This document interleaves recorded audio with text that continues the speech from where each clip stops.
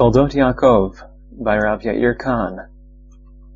Yaakov manages to survive various external threats, Lavan, Esav, and Shechem, but instead of a serene and tranquil life, his entire family is shaken to its very foundations by a series of dramatic and tragic events. Reuven, the firstborn, lies with Bilhah, his father's Pilegesh. Yosef is almost killed by his brothers and is instead sold into slavery. Yehudah severs himself from his brothers, bands together with Chira, the Adulamite, and marries a Canaanite woman. The state of Yaakov's family seems desperate. Of course, the danger is not only to Yaakov and his family on the personal level. The tradition of Abraham is meant to be continued by Yaakov and his offspring. At this point, the realization of that tradition seems totally unrealistic. Did Yaakov share this concern? Was it possible that all that had been accomplished since Abraham embarked on his historic journey to Canaan would come to an end? Could all the prophecies and blessings given to Abraham, Yitzchak, and Yaakov simply be erased? In this week's shiur, we will explore this question. Let us take a closer look at Yaakov's reaction upon receiving the blood-stained Kutonet Pasim of Yosef and presuming the tragic death of his beloved son. Yaakov is inconsolable and says, "I will go down to my son Yosef in grievance and mourning to Sheol." To what does the word Sheol refer? Rashi cites a midrash which states that the Sheol refers to Gehinom. Yaakov feared that he was destined for Gehinom because, as the midrash explains, Yaakov possessed a divine tradition that only if none of his children were to die before him could he be sure that he would be spared Gehinom. What is the meaning behind this divine sign? Why should Yaakov be punished because of the failure of his children? Consider another episode that occurred to Yaakov and his family. After the birth of Binyamin and the tragic death of Rachel, the Torah relates that Reuven went and lay with Bilhah, his father's Pilegesh, and Yisrael heard. After a break in the middle of the verse, which is quite rare, the pasuk continues, "And now the sons of Yaakov are 12. The continuation of this pasuk is very strange. After all, the children of Israel numbered 12 immediately after the birth of Binyamin. Why then does the Torah only mention this after the puzzling story of Reuven and Bilhah? The Targum Yerushalmi writes, "Yisrael heard and felt terrible, and he said, 'Maybe one of my children is unfit, just as Yishmael was and Esav was.' So Ruach HaKodesh answered him and said, 'Do not worry, all of your children are tzaddikim, and there is no one unfit among them. And as of the birth of Binyamin, there are 12 sons of Yaakov.'" When we read the Torah, we already know that all the children of Yaakov will continue the Mesorah community. That knowledge tends to prevent us from appreciating the drama and significance of certain events. Apparently, Yaakov wasn't so sure about it. After the Reuven episode, he had to be reassured. Similarly, we know that only Yaakov was chosen to continue Abraham's Mesorah. Apparently, Yitzchak was not so sure. It seems that Rivka never informed him of the prophecy that she carried 2 separate nations in her womb. When Yitzchak finally realized that only Yaakov would continue the Mesorah and that Esav would be rejected, he was terrified. Vayecherad Yitzchak charada gdola ad me'od. Rashi quotes the midrash that Yitzchak saw Gehinom open up under him. Again, we find Gehinom as punishment for the failure of offspring. I believe that the phrase Gehinom under him does not refer to personal punishment. Gehinom under him is a reference to the children that will come after him. It means that not all his children will continue the Mesorah of Abraham. Esav will follow a different path, one that leads to Gehinom. Regarding Yaakov as well, the divine sign did not refer to Gehinom in the personal sense. The sign indicated that if all 12 of Yaakov's sons survived him, they would collectively form Knesset Yisrael, and together continue Abraham's tradition. On the other hand, if one of his children died in his lifetime, it would be a sign that not all the sons would continue the Mesorah. The process that filtered out Ishmael and Esav would continue for an additional generation. The legacy of Abraham would be realized only through some of Yaakov's children. At numerous points throughout Sefer Breshit, Rashi suggests that it was necessary for Yaakov to have 12 sons. For example, Yaakov tells Lavan that he has fulfilled his part of their agreement and that it is time for Rachel to be given to him as a wife. According to Rashi, Yaakov argues, "I am now 84 years old. When will I have the opportunity to have 12 children?" This tradition indicates that Yaakov was aware that he was destined to father 12 children. Throughout the story of the sons of Yaakov, the future tribes of Israel, 12 remains a critical number. As a result, when Yaakov assumes that Yosef has been killed, he suddenly realizes that he has not completed his mission and that he is destined for Gehinnom.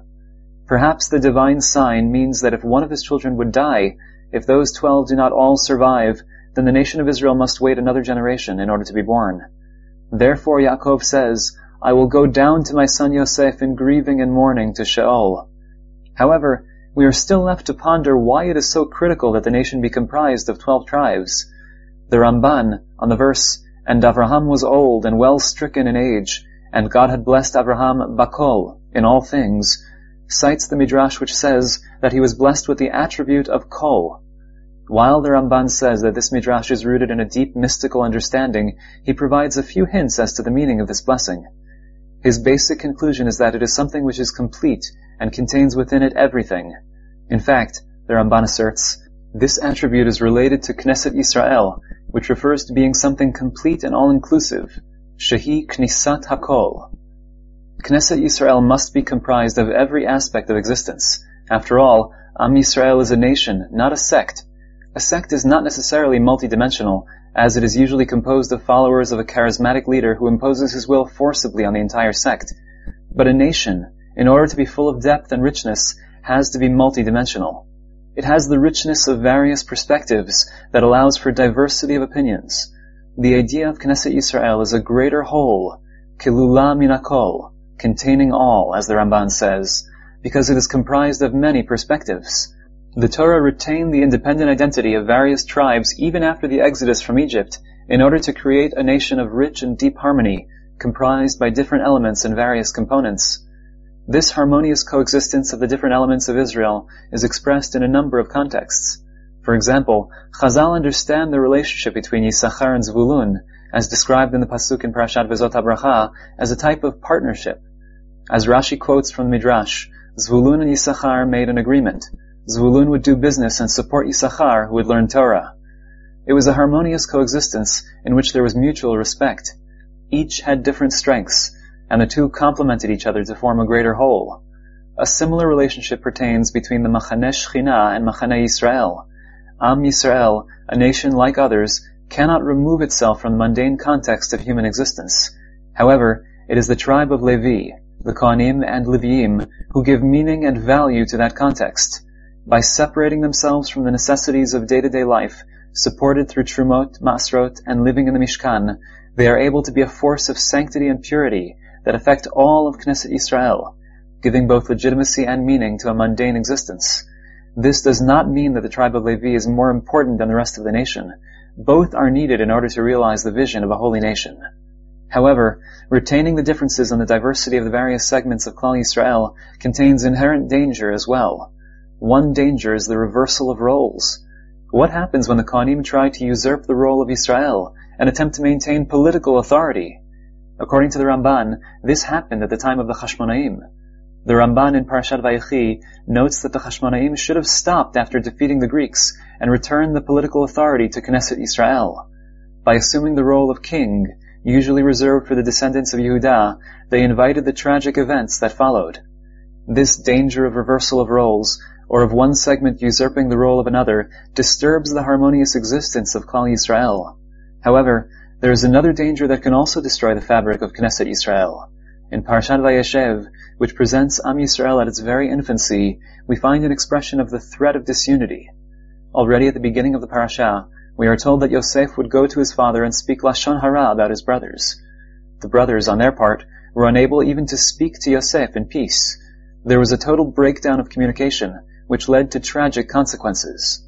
Because of that rift, Yosef was almost killed. Yehudah severed his relations with his brothers, and the story of Yehudah and Tamar occurred. The Torah therefore compares and contrasts Yehudah, who goes down from his brothers, with Yosef, who is sent down to Egypt. Yehudah is the leader of the children of Leah, while Yosef is the leader of the children of Rachel.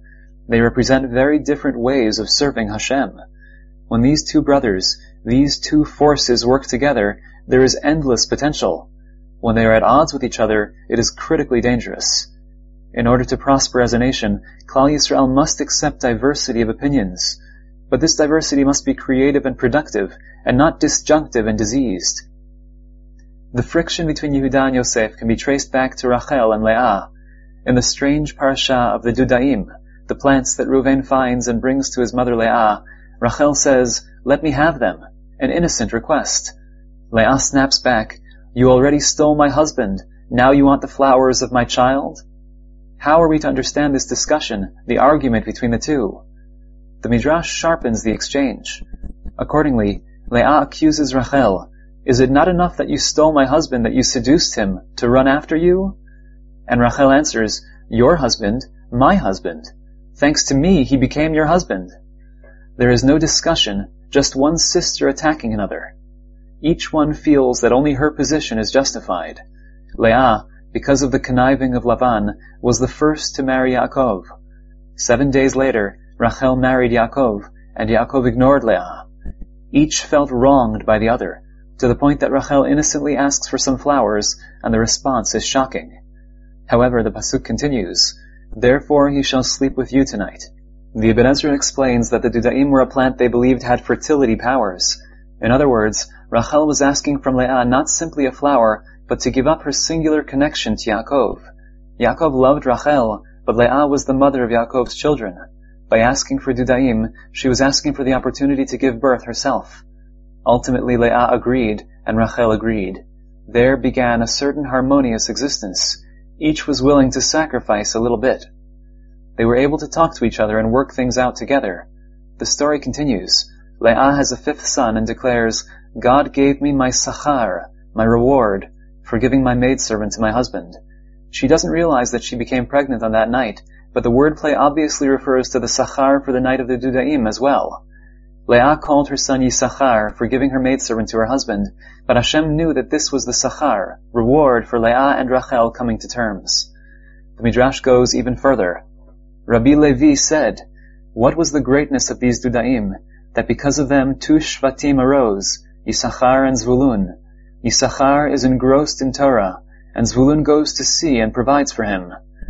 This is a portrait of a beautiful harmonious coexistence between 2 different tribes, with diverse characteristics, who cooperated in order to achieve a common goal. Yosef and his brothers finally managed to come to terms with one another. Yehuda is willing to sacrifice himself for a son of Rachel, for Binyamin. Regarding Yosef, the brotherly love overcomes the hate. Finally, the 2 sides come together simultaneously. When Yehuda makes a move toward Yosef, Yosef is unable to withhold himself. Brotherly love overcomes all the differences. Once again, unity is created. As Sefer Breshit concludes, and the 12 brothers form a unit, the filtering process ends as well. After the flood, man is separated from the animal kingdom. In Bavel, national units are formed, and Abraham is separated as father of the chosen people. Of Abraham's children, only Yitzchak will continue. From Yitzchak, only Yaakov is chosen. Despite the initial tension, Rachel and Leah cooperate. In spite of the meltdown that occurred between Yaakov's children, in the end they return to form a unit. At this point, the stage for establishment of the nation of Israel is set, and Sefer Breshit can end.